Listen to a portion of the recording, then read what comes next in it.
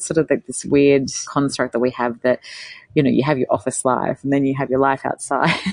Never shall the two meet. And for me, that's just not been my experience of running businesses. But I believe like attracts like. And if you are a nice person and if you do things for other people and if you're kind, then, you know, you kind of get that back. It gets reciprocated along the way. And I think we all have it within us to change our circumstance.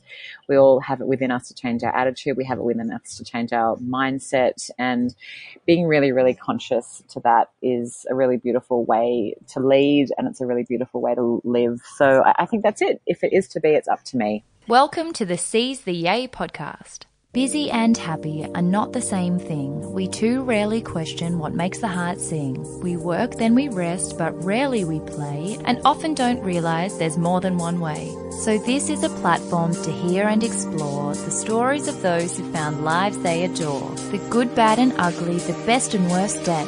We'll bear all the facets of seizing your yay. I'm Sarah Holloway, or Spoonful of Sarah, a lawyer turned funtrepreneur who swapped the suits and heels to co-found Matcha Maiden and Matcha Milk Bar. Seize the Yay is a series of conversations on finding a life you love and exploring the self-doubt, challenge, joy and fulfillment along the way. In most cases, I'd say being a mother of 5 is an all-consuming role in itself, but Emma Isaacs isn't your average woman. Running her own show since the tender age of 18, Emma is the definition of businesswoman and is now the founder and global CEO of Business Chicks, Australia's largest networking community for women that has now also entered the US market where Emma and her family now live. Emma bought Business Chicks at only 250 members after 7 years of running her own successful recruitment company, which actually followed her dropping out of uni because it wasn't moving fast enough for her. And she has now grown it to its present glory as one of the biggest and most engaged audiences in Australia, running over 100 events annually, publishing a magazine called Latte, and bringing the likes of Kate Hudson, Richard Branson, Ariana Huffington, Seth Godin, and Nigella Lawson to her audience. She has also just published her first book, Winging It, documenting the process with a refreshingly honest and practical approach, and I am so delighted to have her on the show to share some of her pearls of wisdom. There were a couple of technical glitches, but we did get there in the end, and you can enjoy a bit of typical LA background beats along the way. Lovely Emma, how is LA treating you today? Hi, it's really, really good. We've had some pretty hardcore technical problems, but here we are, and the sun is shining, and it's beautiful. It's we're going into winter here, but it's just the most perfect day. And yeah, I mean, I was saying to you before, we are coming up to living here for 3 years now, and we absolutely love it and can't see ourselves being anywhere else, except I got to tell you, I'm still traveling back and forth between Australia about 7 or 8 times a year, which is not great on the serotonin and the old energy levels, but we get it done, right? Oh my gosh, that's enormous on the body. But also your kids have American accents, so. They really do. My 5-year-old has a complete American accent, and the 3-year-old and the 1-year-old, and the 1-year-old's not speaking yet, but the 3-year-old is definitely developing a very, very strong American accent. And when they want to use my phone, they say, "Mommy, what's your passcode?" And it's hilarious. And you know what? The 2 elder girls who are 9 and 7 now, they are American throughout the week, and then they turn into little Aussies on the weekend when they're with us for the 2 days. But it's so funny to kind of have them go in and out of this American accent. It's hilarious. Oh, such little international babies. So being a global CEO of such an incredibly successful business can be quite intimidating to people who, you know, haven't heard your voice or haven't read your book yet. So I'd love to just start with asking everyone what the most down-to-earth thing is about them, to cut through, you know, the social media gloss that our 2D personas kind of can create.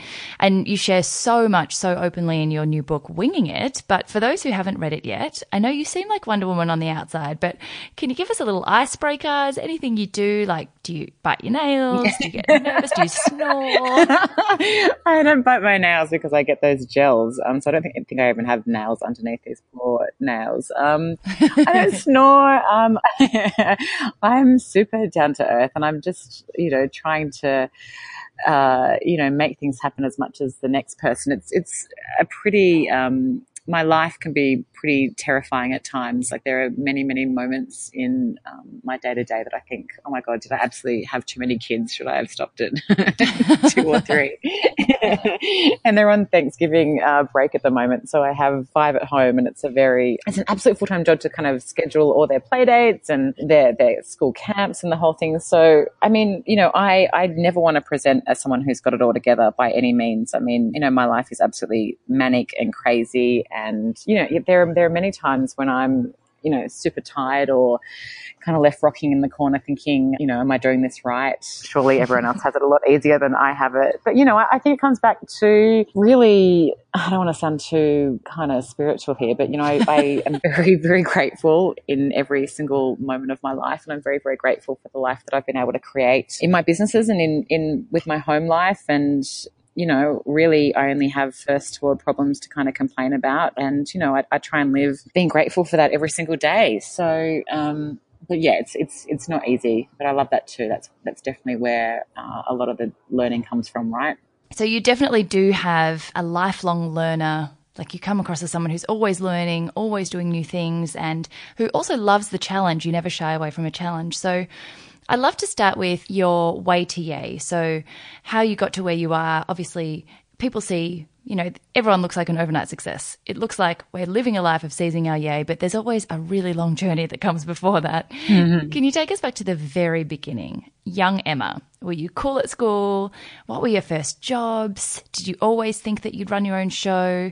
I know, you dropped out of uni and you haven't had a job since, which is so refreshing that you've just winged it. Is it winged it or wung it? I don't know. Yeah, I mean, I don't know. Like I'm the eldest of 3 kids, so I've always been the person to be doing things for the first time in my family. I was the kid in the neighborhood who'd get everyone together and try and have adventures. I was the person who was always seeming to go first with jobs, and I bought a car when I was 15 years old, and that's just sort of how I've always run my life. I've only really had one casual job, and that was working in a restaurant as a waitress from a really young age. And then I went to uni to study business, thinking that was what I should do, and I lasted for 6 months. It was just, the truth was that it was just going very, very slow, and I'm someone who likes to, get to where they think they want to be in a lot faster way. So sitting in that lecture theatre every single day just made me think, this is not for me, and I can,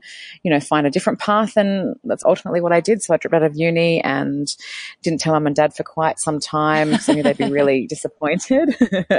And they're still a little bit disappointed. I think I come from a super academic family and everyone's got a degree except for me. And I think mum's just waiting for some university to give me an honorary degree at some point, which hopefully will be in my future. I wouldn't say that that's far away with the incredible journey you've had. Yeah, we'll see. So did that. And then I, had a really great, I suppose, head start on my business journey, in that I started my first company when I was 18 alongside a friend who I just met through mutual friends. She had actually started this little recruitment company, and I joined her a couple of months after she began, and we came to be 50% shareholders and directors in this business. And it was a beautiful journey because, it was a really great alchemy of skills. She was very much back of house, operations, finance, the tech side, whereas I was always drawn to the people side of the business, whether that was external customers or our people on the team.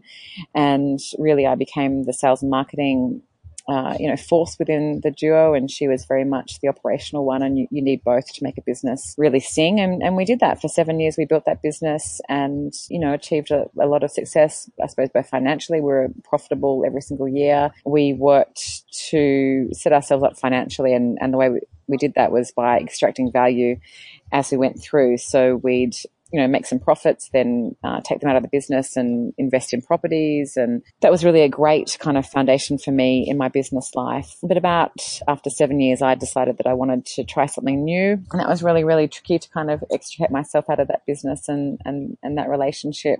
But ultimately we navigated that. And that's when I started Business Chicks. I went to a Business Chicks event and loved it, and ended up hearing the business was for sale, and I bought it. And that was 13 years ago. So yeah, you could say it was an overnight success. A multiple 20 decade. Years on, 20 years on with all my wrinkles and grey hairs. Oh, no. So I didn't actually realize that you bought Business Chicks and that it already existed, and that there were 250 members at the time, but I mean, now you're a worldwide movement running up to 100 events per year. You've got a magazine called Latte. You're now in the USA, where you moved in 2016. So buying a business, I can imagine, is, I used to be an M&A lawyer, so I know that it's an absolute, clusterfuck to, excuse my French. But then actually starting to grow it. I mean, what do you attribute your growth to? How did you go through that from, even in the first business, from 18 years old, without sort of that traditional learning that at least gives you a sense of security and that you know something? How did you just throw yourself into it? What was the process of winging it? I think, a lot about, I talk about this a lot in the book, and a lot of anyone's success, if you study any successful entrepreneur or business person, you'll really find a common denominator of people believing in themselves, and you'll find a commonality with having the right mindset. So I'm a really, really, really calm person. I don't get ruffled easily. I really try and just focus on what's important. I think a lot of people start businesses and think they've got to spend all this time, particularly now, they think they have to spend a lot of time, on their social media and their brand. And whilst all those things are important, business is actually really, really quite easy. You've just got to make more money than you spend. And, and I say that and people laugh, but people miss that fact a lot of the time, and they think they need to become famous before they become profitable. It's just this really weird time we live in where, people are building personal brands and, and that's fantastic. But ultimately, if you want to build a successful business, you've got to work out how you actually make money and how you're actually going to make money, and where, what customers you need to attract to make money. And, I think we're losing sight of that. When I started, I suppose we go back to the Business Chicks times, I realized that my relationships were going to be the biggest asset that the business had. So I really worked hard on how I could, maximize those relationships, and how I could call in favors, and how I could be doing favors for people all the time as well, in the hope that would build on the relationships that I already had. And that kind of worked. By focusing on those people, I was able to attract the right types of sponsors. I was able to attract wonderful members who have been with us for, 12 or 13 years, and they renew their membership every single year without questioning it. And I think that comes back to really knowing what your values are and standing, really flat-footed in those values and never deviating from them, and ultimately checking in and doing what kind of feels right. It's easy for me to look back now in hindsight and say it was easy, and it absolutely wasn't. But what I did right was be true to myself and say no to a lot of things, and not look sideways and worry about what competitors were doing, and ultimately just try and focus on, being calm, having the right mindset, saying, I know where I'm going. I don't need anyone else to tell me where I'm going. And being quite internal with that thinking, rather than looking up and worrying about what the market's doing and what's everyone else doing. And I just don't ever worry about any of that stuff. I just know what I'm good at. I know where we're going. I know the right types of people to have around me. I'm really good at saying what I'm not good at and where my, I suppose, weaknesses are. And I just try and be true to that all the time, which kind of sounds easy, right? Well, actually, one of the great things about Winging It, or the book, is that you do make a lot of things that we overcomplicate in our minds sound really easy, and just bring it back to a really simple sentence that just hammers something home. And there are two that I wrote down in highlighter and have scribbled everywhere since I read the book that really stood out. So one of them was, avoid the busy stuff that makes you feel like you're getting ahead, because I think we glorify this sense of busy, and we confuse that with achievement, even though it's not necessarily productive and it's not necessarily doing what's important either. And then the other thing was more moves and less announcements. And that was another thing that in this social media time where, I'm so grateful for it, because I moved from a legal career to living a life I love through social media. But at the same time, I get very distracted on announcing things and hyping things up and getting excited and sharing with the community. But sometimes I'm like, all I've done is announce, and I actually haven't made any moves this week. So that was it was a really nice wake up call of, it's important to have a community and a platform to communicate with them. But at the same time, it's so easy to get distracted from your books, your reporting, your governance, all your stuff that because you can become a business person overnight now. Well, not overnight, but you can, business and influence is democratized by social media, it does make it hard to remember the nuts and bolts. And I really did have to come back to that this year and remember I've got to run a business underneath all the fluff. Yeah. I mean, absolutely. And I think that's what's both exciting and also overwhelming about trying to be an entrepreneur in these times, because being an entrepreneur today is very, very different to what it was 20 years ago when I started. You just had to run a good business and make money and be good to people and have great ethics. And sure, there was some other stuff wrapped around that, but basically that was what being an entrepreneur was. But these days we're expected to have, great social media accounts. We're expected to write books. We're expected to be compelling speakers. We're expected to do so much stuff, which actually distracts us from running a business. And you know what? It's absolutely fine if you feel that your skills lie in being an influencer. Maybe that's not, you're not a true entrepreneur. I'm just saying it's about getting clear on where your skill set lies and how you want to be spending your time. And for me, I've always been very, very clear that I'm a business person to the core. I'm fascinated with how brands are built. Have become by default really fascinated in how we build community and how we create impact and how we actually show up and make a difference in the lives of others. And I believe more and more so that it's important to do that on a one-on-one basis. That's really how I built Business Chicks, even though it has become this kind of juggernaut and we have a huge membership, of which I'm very, very, very grateful for. I still try and maintain my relationships one-on-one with the people who have been supporting us for years, and I try and invest in those relationships. And to me, that's just as important as having a huge, following, which I'm not really interested in at all, because I don't know, it's just not real to me. I'm actually very introverted and I have a very, very close circle of confidants and friends. Even though I have a very public role and I know a million people and that's all fun and games, I can definitely dip in and out of that, but I feel much more safe, and I feel much more me with just my very, very close circle of friends and advisors and peers. So yeah, I can often find the world of modern entrepreneurship and, what Business Chicks has become. I can find it quite daunting and overwhelming at times, but I do bring it back to what am I good at, and I want to impact people, first on a one-on-one basis. And I think that ripple is really strong if you get that, the foundation right first. And that definitely translates through to everything in Business Chicks. Even if you can't physically be there one-on-one for everyone, there's that Business Chicks feeling that everyone knows what that is. You've created a real feeling that every interaction in any event, in any kind of online, anything, it's so consistent that you've created that. But then on top of that, one of the things that I loved reading that I didn't know is that being a global CEO, you still make time to handwrite notes. And you handwrite Christmas cards and you personalize everything, which most people wouldn't think is something that you prioritize because, it conventionally doesn't make you money. It doesn't, it's not growing a business, conventionally, but you still make time for that stuff. And that's what makes the difference. And networking, that's been the biggest thing that in the book, I didn't realize how much of a big thing it is, but I've always believed your network is your net worth and that everything else kind of doesn't matter so much if you really nurture your relationships. And another tip you gave was spend half an hour after each event to follow up, because otherwise you never do and you're not fresh in people's minds. And that softly approach, I think you called it, is something, again, that I do, and I didn't realize actually had a name, that we can get very impatient and brutal and like, I want this now from you, and like, let's be transactional. But nurturing things and creating a feeling and sending handwritten notes and building these beautiful relationships over time is what's given the business so much longevity and loyalty. Yeah, I mean, I think it's important to know, in a business like ours, that is my business. How, without knowing it, perhaps 13 years ago when I bought the business, I didn't know how I necessarily made money.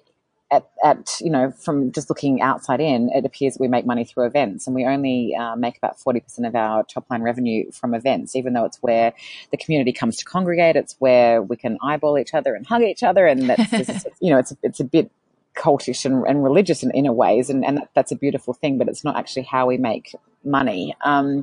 So, networking is a funny thing because I think you need to get the balance right. For me, I need to be doing it quite a bit because it is my business. But I think for other people, it's perhaps not so important. And what I mean by that is, if you are starting out in a business, maybe you don't need to go and have 80 coffees with people every single week. Maybe it's not necessary for you to be doing that. Maybe where you need to be putting your time is sitting behind a desk, putting your head down, focusing on whatever it is that makes you money. And it just comes back to that thing, doesn't it? I mean, how do you make money? Is it through your relationships? Is it through product sales? It'll be different for every single person. But, the fine dance of networking is something that I see people get a lot. They waste time and they don't invest in it correctly. They either should be doing more of it or they should be doing less of it. So, there's no one blanket rule for that. It's all very, very personal and depending on what your business is. But for me, it's my relationships, everything. I do write thousands of Christmas cards at the end of the year.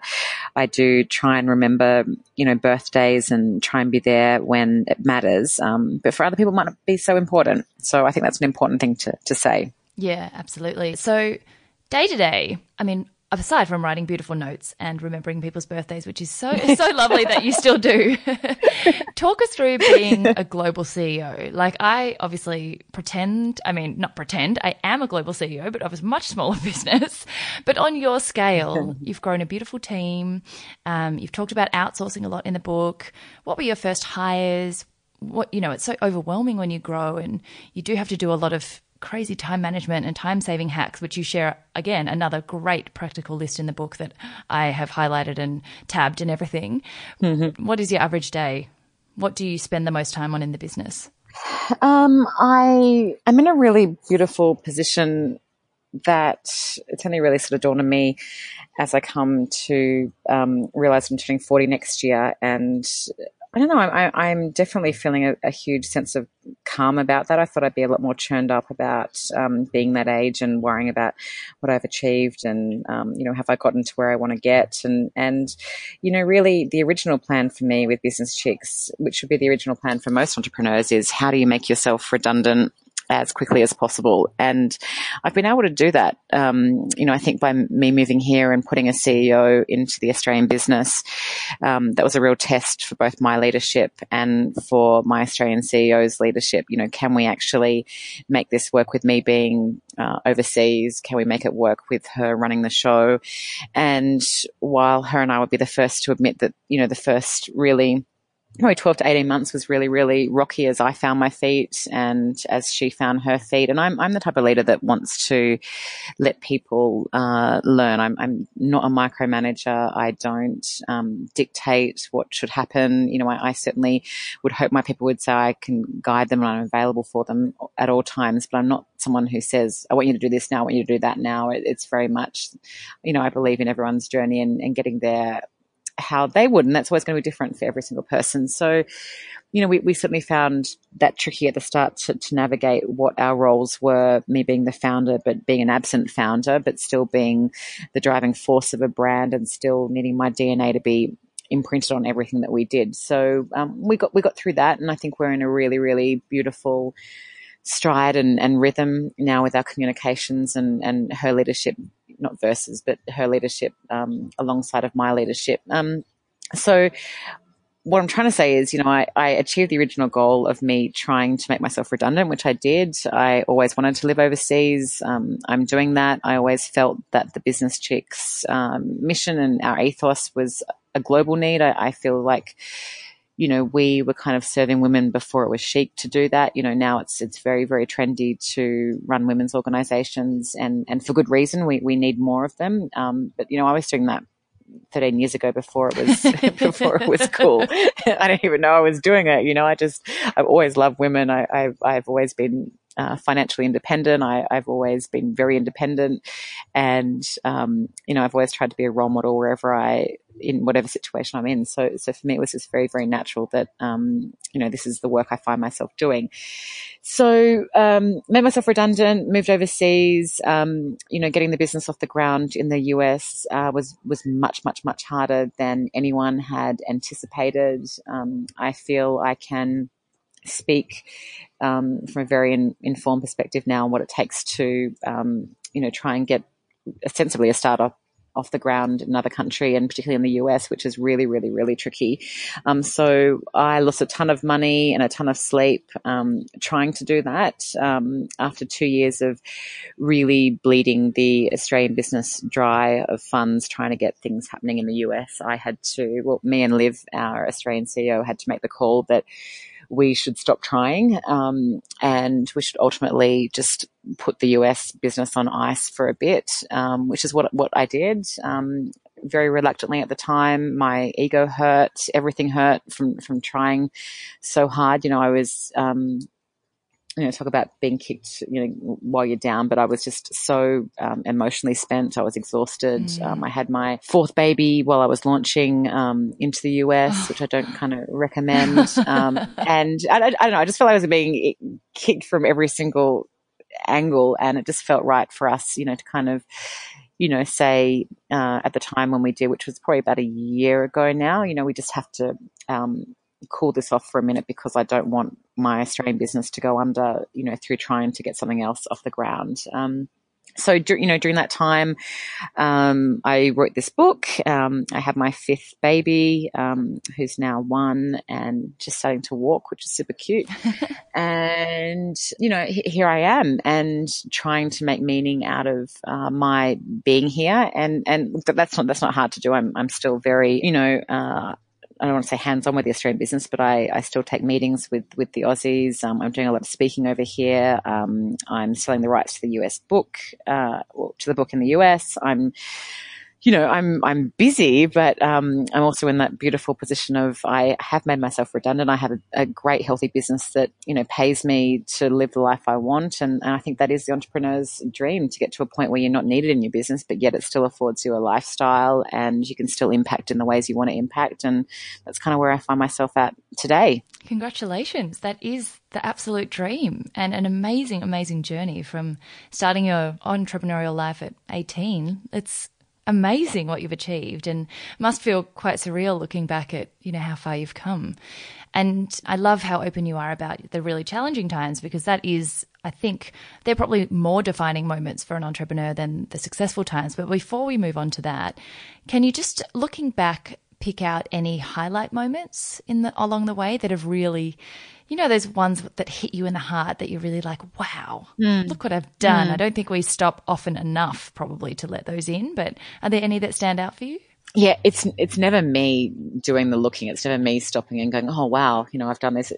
I couldn't care less for that. But it's when other people stop me. I even had an experience recently. I was at one of our events, one of our long-term members, who's a beautiful woman and who we've had a huge impact on. She stopped me and she said, I just want you to take a moment and take this in, and you created that. And then, of course, that feels completely uncomfortable and awkward. But, when someone else sees the impact, that's what makes me proud. But I think from an achievement perspective, when you were asking the questions and things that come to mind, we were able to buy our offices, which are in Sydney in Australia. And that was a really beautiful thing, not because, I couldn't care less for that. But I remember when the whole team came in on our first day of working there, and me and a few other members of the team had been working round the clock to, sweeping floors and painting walls. And I know, we would have done 18 IKEA runs, and, and we weren't, no one was doing it for me. It wasn't about me. I wasn't doing it for me. It was about, providing a home and having a beautiful base for the team. So when they walked in on that Monday morning, I'll never forget, that moment.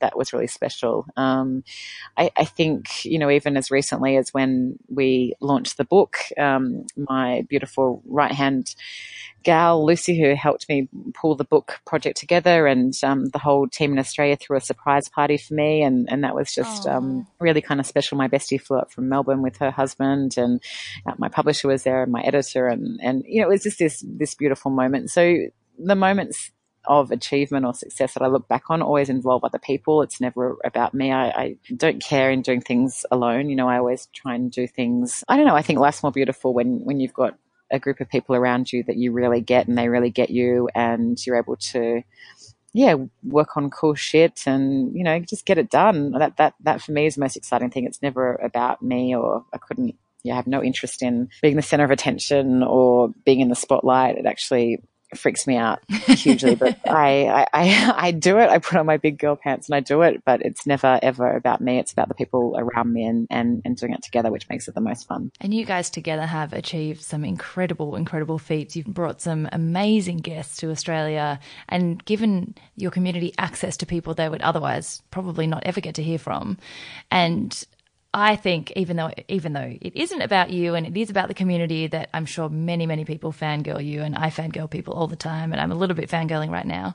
But have you had any pinch me guests along the way? I mean, on your book, the testimonials are from Diane von Furstenberg and Richard Branson, and you had Kate Hudson in Australia recently. You've had Seth Godin. Have there been any that you just sort of, lost your bananas about? I'm funny in that I just don't really believe or place any great value in celebrity. It just doesn't really interest me in any way. I am more interested in who people are off the stage, and I feel very lucky and privileged that I get to meet people and spend meaningful time with them off the stage. Who people are on stage is actually all just an act, and we can all do that. I can train anyone how to do that, how to conduct themselves, and that part is easy. But how they conduct themselves off stage in the lead up to any events they do with us, for example, I love Diane von Furstenberg. I do fangirl over her, but it's because I know who she actually is, not just the fashion designer or when I asked her to endorse Winging It, she came back to me within probably 27 seconds and said, absolutely, darling Emma, whatever you need, here for you. And that's just, that's the 20th experience I've had of her being generous and actually being a woman's woman and actually wanting the best for other women. And we can all say we're that, but your actions, and your words speak much louder than any kind of press release that you can put out. So she's one person I absolutely respect and honor and love and would do anything for. Well, they've all been great. We haven't really had any divas along the way. There's been maybe a couple that I can't name. But generally, I again, not to be too kind of woo-woo on you, but I believe like attracts like. And if you are a nice person and if you do things for other people and if you're kind, then, you kind of get that back. It gets reciprocated along the way. And we've been really fortunate that we must have been really kind to a lot of people and that's been repaid. You asked the question. I think people like Brene Brown is obviously someone that we all look up to. There's a ton. They're all awesome. Well, I do totally agree that energy attracts energy, and what you put out there is often what comes back to you. And one of the most amazing things about you is that you take away the focus from the glory of celebrity and fame and numbers and followings and strip it back to just what's important: kindness, down to earth, your books, your business, the community, being a good person, sharing, practical tips. It all comes out in the book so much, and it really, you feel at the end like you've gotten to know you as a person, and I love that so much.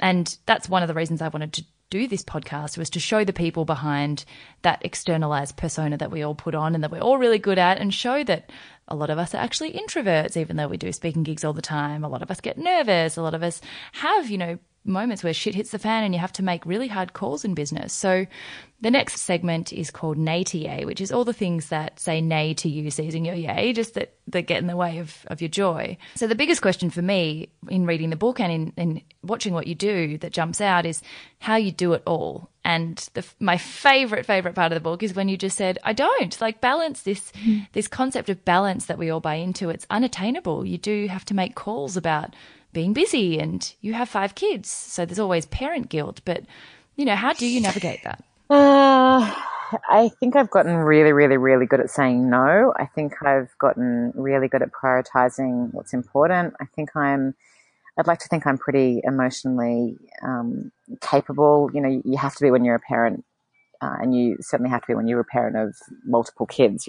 I'm constantly spending my time walking around the house thinking who needs me the most right now, and which child needs to be whisked away for some one-on-one time to like the ice cream shop or whatever it is, so I feel like I'm pretty emotionally aware with that sort of stuff. But I think that's a really big thing that we can all learn, particularly women, but it's really saying no to what doesn't light you up, so I say no to a ton of stuff that's going to take me away from the family or that's going to deplete my energy. I really try and focus on stuff that, I want to do and that does light me up. And, I'm very grateful that I'm in a position to be able to do that. So that's a big part of the balancing conversation. I think I talk about it in the book a lot. I outsource my entire life. I made a decision very, very early on. I had my first child when I was 29 and, my earning capacity in the business was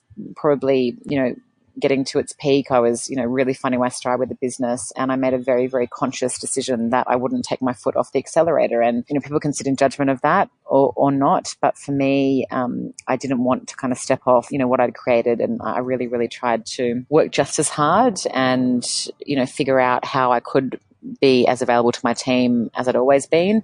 So like any parent, I've tried every conceivable form of care. Being back in Australia when I first started my family, I had my in-laws and my parents around, which was fantastic. But, I really made that conscious decision that I would probably spend most of my salary on childcare, which may seem kind of contentious, but for me, I wanted to be able to keep working, keep growing my businesses while I could. And a lot of people confuse that with not spending time with their kids, but really what being able to hire the help in meant was that I was able to be present in my business and I was also able to choose the bits of parenting that I wanted to do the most. So, and that's been a habit that I've cultivated over the years. I'm really good at saying no to a lot of stuff around the house. And even though it might cost a lot of money, I feel like it gives me a quality of life and it means that I'm a better parent for it and also a bit better entrepreneur. So I don't know. In a nutshell, it's about saying no. It's about outsourcing a lot. It's about doing what lights you up and avoiding those things that you really don't want to do. I'm good at that. I'm good at saying no. Which is actually a really hard skill to cultivate and I think something we all struggle with, especially in the beginning when you're first getting used to it. But it's quite empowering and it's simple to make your life work for you. It's just a lot of us don't have the courage, but we just don't do it. And months later, you're sort of like, why am I not doing what I want to do? Like we get so bogged down by judgment and what we should do and what other people think is good. But it's really, really refreshing to hear that you're just like, this works for me. I know what works for me. I'm going to do it. And if anyone else thinks anything, it's not their life. It's no big deal. Yeah, definitely. And I think that's, the thing that's tricky is that we can often compare our parenting to the way our parents parented us, right? And, my mum was a stay-at-home mum and I'm so grateful for everything she gave me and my sister and my brother, but that construct of parenting doesn't work for, for my generation or my family. So, I've really had to make that up myself and be really clear on what works for our family and somehow, we get it mostly right. We get it wrong a lot as well, but mostly I think we're doing a pretty good job. Yeah, and I think you were talking about failure in the book more in terms of business and not that parenting is ever a failure, but, getting things right, it's not the be all and end all. No failure hurts. It's not a full stop. And I love your approach to it is a balanced approach, even if it's not the balance that everyone's subscribing. It's not the trendy balance. It's still a form of balance. And I love that you found what works for you. But do you ever get that self-doubt? Does it ever creep back in? Like you seem so together, but do you ever, worrying about? Yeah, I do, but I just try and let those feelings not last for a long time, right? So I acknowledge them, I name them. The feelings are not me. They're just feelings I'm having. And I try and move on and I try and have the right people around me that provide a really good compass for reality, so I have a great business coach that I work with every single week. Obviously my hubby is fantastic. I have, some really, really close girlfriends who I turn to. I've got a number of team members that provide great counsel for me. So I think it really is important that you look at who is advising you and who's around you and who can be there, to help pick you up when you need it. And that team changes. I think it changes as you grow as an entrepreneur. Perhaps it changes as you grow as a parent. But what's important is that you get the support you need, and not just sit in being a victim or blaming and saying, oh, I just feel so alone here. It's like, if you feel alone, well, then go make that right. I think we all have the power and capacity to change things. I think one of the things that have become good at is having this action bias. So really about how do we, not sitting in stuff. So not wallowing. It's allowing allowing feelings to come in. It's allowing the self-doubt to creep in, acknowledging it, and then going, okay, great. So what does that inform? What decision does that inform for me? What do I need to do next? How can I get into action to change that? Not just sitting in it and being a victim. And I really try and encourage my team to feel that way as well. And, I think it mostly works, I think you called it the pragmatic, not dramatic approach, which really stuck in my mind, because sometimes I'm so dramatic and then I'm like, hold on a minute. Really? This is not, most of the time I'm not, but then sometimes I just get carried away with, the stress of it all. And then sometimes you get stressed about being stressed, and then you just take a moment and you're like, oh. We're not, no one's life depends on our businesses. And so I think if you can just, like I said, find people around you who keep it very real for you. And, I'm very, very, I suppose, conscious with that and very directive with that. I don't have people around me who just fawn and, oh, you're so amazing. Like, it's not that at all. In fact, it's the opposite. They call me on everything, and it can be tough, but it ultimately, it's a beautiful way to be. It's just no bullshit, and it's being real, and it's learning and being calm. And yeah, I don't know. They're values that I've always tried to have and tried to be led by, for sure. Yeah, and it looks like they've served you well. I always say some of the 5 people you spend the most time with, and every now and then you need to do a little check and see that you're happy with that reflection and with what, values they're instilling in your environment, because we're all a product of our environment. You can't have a positive life with a negative environment. So the more you can curate that, the more results I think that you'll see. So the last section is your play TA. So I think we all spend so much time defining ourselves by what we do and what our output is, our achievements. And obviously that's natural because it does take up most of our life. But I'm so interested that we introduce ourselves by our name and then what we do, but never sort of say who we are and whether, our work, does it actually make us happy, or do we have a happiness or a joy or an identity outside of work? So I can see for you get an enormous amount of happiness from your work. But, if you could do anything in the world, is it what you'd be doing? Would you change anything, or? I don't think so. I don't think so. I mean, I certainly have developed a level of calmness over this. I mean, I very much had a lot of stress via achievement in my younger years. I had to get to a certain, revenue goal by the age of X. I had to, be this person by Y, and I've just let that all go. I don't know if it is just a getting older thing. For me, I just have never seen my life as 2 parts. It's never been, oh, now I'm working and now I'm playing, and who am I outside of work and who am I inside of work? It's I'm just the same person. I have the same values. I have the same, there's no delineation for me. It's just all one big happy life. And if it's not happy, I try and change things up. I think that's the curse of the entrepreneur. Your business doesn't ever escape you. And I think that we run a narrative that says it's wrong and we have to have this life outside of work. For me, a lot of my friendships are inside of my work. I have friendships with my mentors and our members and my colleagues, and that's okay. It's sort of like this weird construct that we have that, you have your office life and then you have your life outside. Never shall the two meet. And for me, that's just not been my experience of running businesses and running my life and my family. It all just kind of, meshes into one, and I'm okay with that. It's taken me a long while to kind of realize that, because this whole work-life balance thing that says, you've got to shut your computer at this time and go to the gym or whatever. It's like I just do try and take the stairs a bit more. And, if I'm feeling like I'm not healthy, I'll work a little bit less or book a vacation or something. Like, I don't know. I just think we stress too much about it and try and figure it all out and manage to do this. Like, it's not actually not that hard. Just do more of what you love doing and what you're naturally good at. And if you don't like what you're doing, well, then you've got the power to change that as well. It's just never been really a big deal for me. So refreshing. It's all playing. Like it's fun. I love my work. I get to hang out with really cool people. I get to learn all the time. But it's not like that happened just by being lucky. I've created that. There's been a design in that, whether I've been conscious to it or not.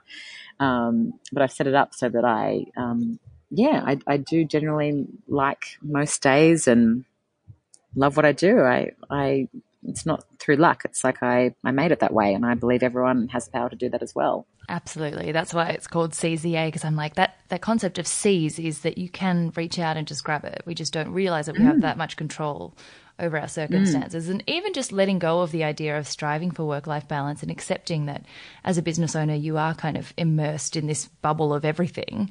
It kind of just takes the stress away from it all, and your barometer becomes, am I feeling good? And it's that simple. But I do think that it does create a lack of boundaries that make it easier to look after yourself. Like it's a lot more straightforward when there are boundaries. So do you find that you get on the verge of burnout, or do you need to sort of relax some days and just let your brain think about something else? Like I watch a lot of Netflix. And the trashiest, most unrealistic Netflix that I can, because it's like a dose of just letting my brain escape from all the responsibility for just, half an hour, and then I come back and I feel way better and I can just keep going. Do you have anything like that? Well, I mean, I suppose for me, my outlet, and this sounds weird, but it's parenting, having a bunch of kids around. You got to understand, I'm an entrepreneur to my core, so I've always had my own company. That's who I am, right? So then I have these bunch of gorgeous little souls that need me and require me to be present and call me into the moment all the time. That's kind of like my and I'm painting out like the picture is it's all zen and bliss, and it absolutely is not. My house is completely chaotic, but it does call you into the present like nothing else will. So my time out away from working is definitely being with the kids, whether that's sitting on the floor doing blocks. I mean, I try and do stuff that just makes me more mindful, and I don't watch TV. Like, it's weird, people come to my house and they're like, you don't actually have a TV, like you don't have a place where the family watches TV. And I'm like, well, yeah, I never really realized that we didn't, but we just don't. I mean, it's not, again, like we have this joyous, like perfect family life, but I don't know, we just put our, I mean, we're lucky. We live obviously in a beautiful place, and we've got a massive backyard. So I try and get the kids out there and try and free range it as much as possible. And that works mostly. But yeah, I think the kids have been a real leveler for me in terms of not getting to burnout. Yeah. So you got to try it, Sarah. You've got to catch up. Oh, I know. Well, you actually said that you'd want to have 2 more. I was like, oh my goodness me. And you actually had them all at home. Is that right? I did, yeah. I had all my bubbas in home births, which are all beautiful. Wow. Yeah, I mean, I am kind of addicted to birth. I love it. I wish I could do it every single day. Probably why I had so many children and want to do it again and again. But my births have been a huge source of power for me, and real challenges for me of how I get my head into gear, because a lot of labor, and that's not to say for a moment that obviously labor is very, very physical, but a lot of it starts with getting your head right and getting your mindset right and saying, yep, I can do this, and believing in yourself and all that sort of stuff. So I've always worked really, really hard on that. And yeah, I mean, I've been lucky to have 5 beautiful births that definitely transformed me. Every single one was different, and I love it. I could talk about birth all day, but I'm sure your listeners want. You've definitely made me feel more comfortable about it. I think we all have this terrifying, fear of childbirth, but you've just made it sound like this really peaceful, enjoyable thing. I love it. I could do it every day. I honestly love it so much. It's great. So just to finish up, I always ask the 3 interesting things about you that don't normally come up in these kind of interviews.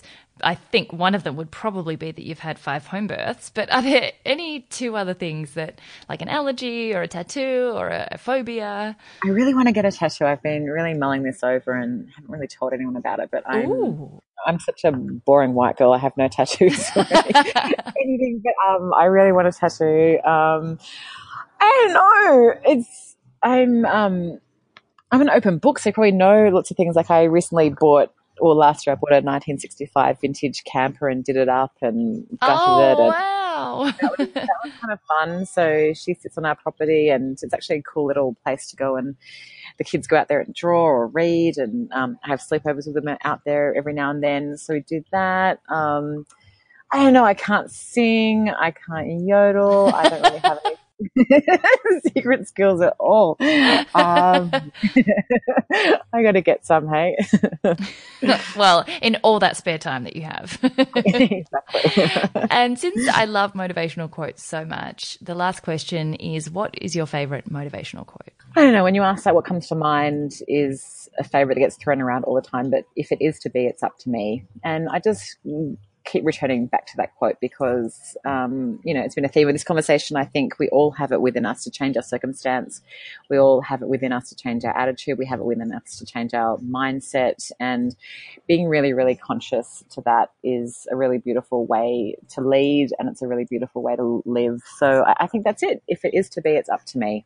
So powerful and so refreshing. You have been an absolute breath of fresh air, just so down to earth and going to the beat of your own drum and just changing lives and inspiring people to do the same, because everyone just needs a little push in the right direction. And I think a lot of people in this episode will have gotten that from you and can get so much more from the book. So I'll include links to where you can buy the book, to Business Chicks, to Power Players, more information about that, which is, do you want to quickly talk about what Power Players is? Yeah, sure. Yeah, why not? I mean, we started this 2 years ago. It's a tremendous kind of subset community of Business Chicks for our business owner, entrepreneur members. And it's a peer-to-peer mentoring program. We have facilitated leadership experts that come in and facilitate meetings with a group of up to 8 women. We place you in a group and you meet with them every single month. And it's the most extraordinary, beautiful experience of people just getting really real with each other and being vulnerable and,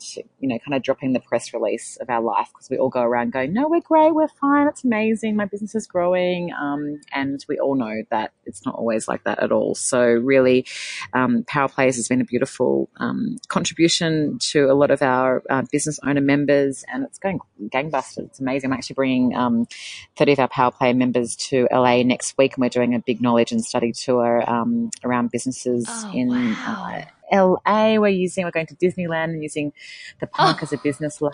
We're going to be in a classroom with UCLA. We partnered up with UCLA for some time at Anderson School of Management. I'm taking the group to 2 businesses here. One's a startup with revenues of about 18 mil in 4 years, and one's a 30-year-old company that just exited for a figure reportedly in the billions. So yeah, I mean, that's really fun.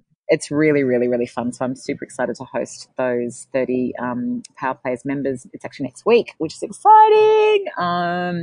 Yeah, so look it up. I appreciate that plug. Thank you. Wasn't expecting that at all. Oh, no, of course. There's so many resources and so many amazing things that Business Chicks is doing. And if anyone out there who's listening has a business, and I'm sure many of you do, make sure that you go to the show notes, get a copy of Emma's book because it is full of pearls of wisdom, and check out everything else that Business Chicks has to offer because, like we said, there's over 100 events per year. There's just so much going on, and all anyone really needs is a little push in the right direction. So thank you so much for your time. I know this is an incredibly busy week for you, and I'm so grateful for your generosity and openness. You're so down to earth and a big inspiration to me, and I'm sure to so many other people. So I hope next week goes amazingly. Thank you. Gorgeous. And thanks for having me. I really appreciate it. Thanks, Sarah.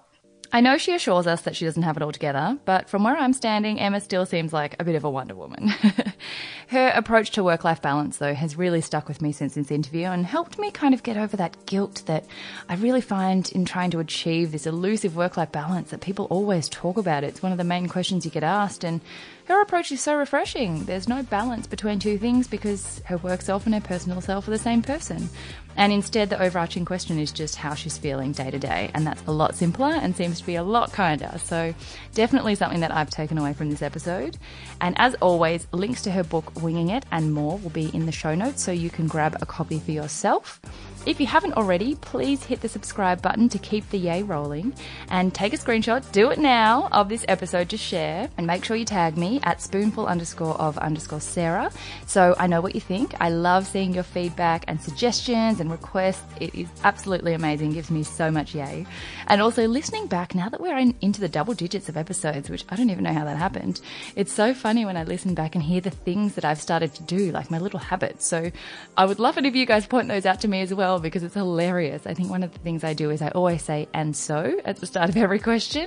I tend to go off on a tangent in my own brain and interrupt my own questions before I've even asked them. So to all the guests we've had so far, I'm so sorry for my tangential brain.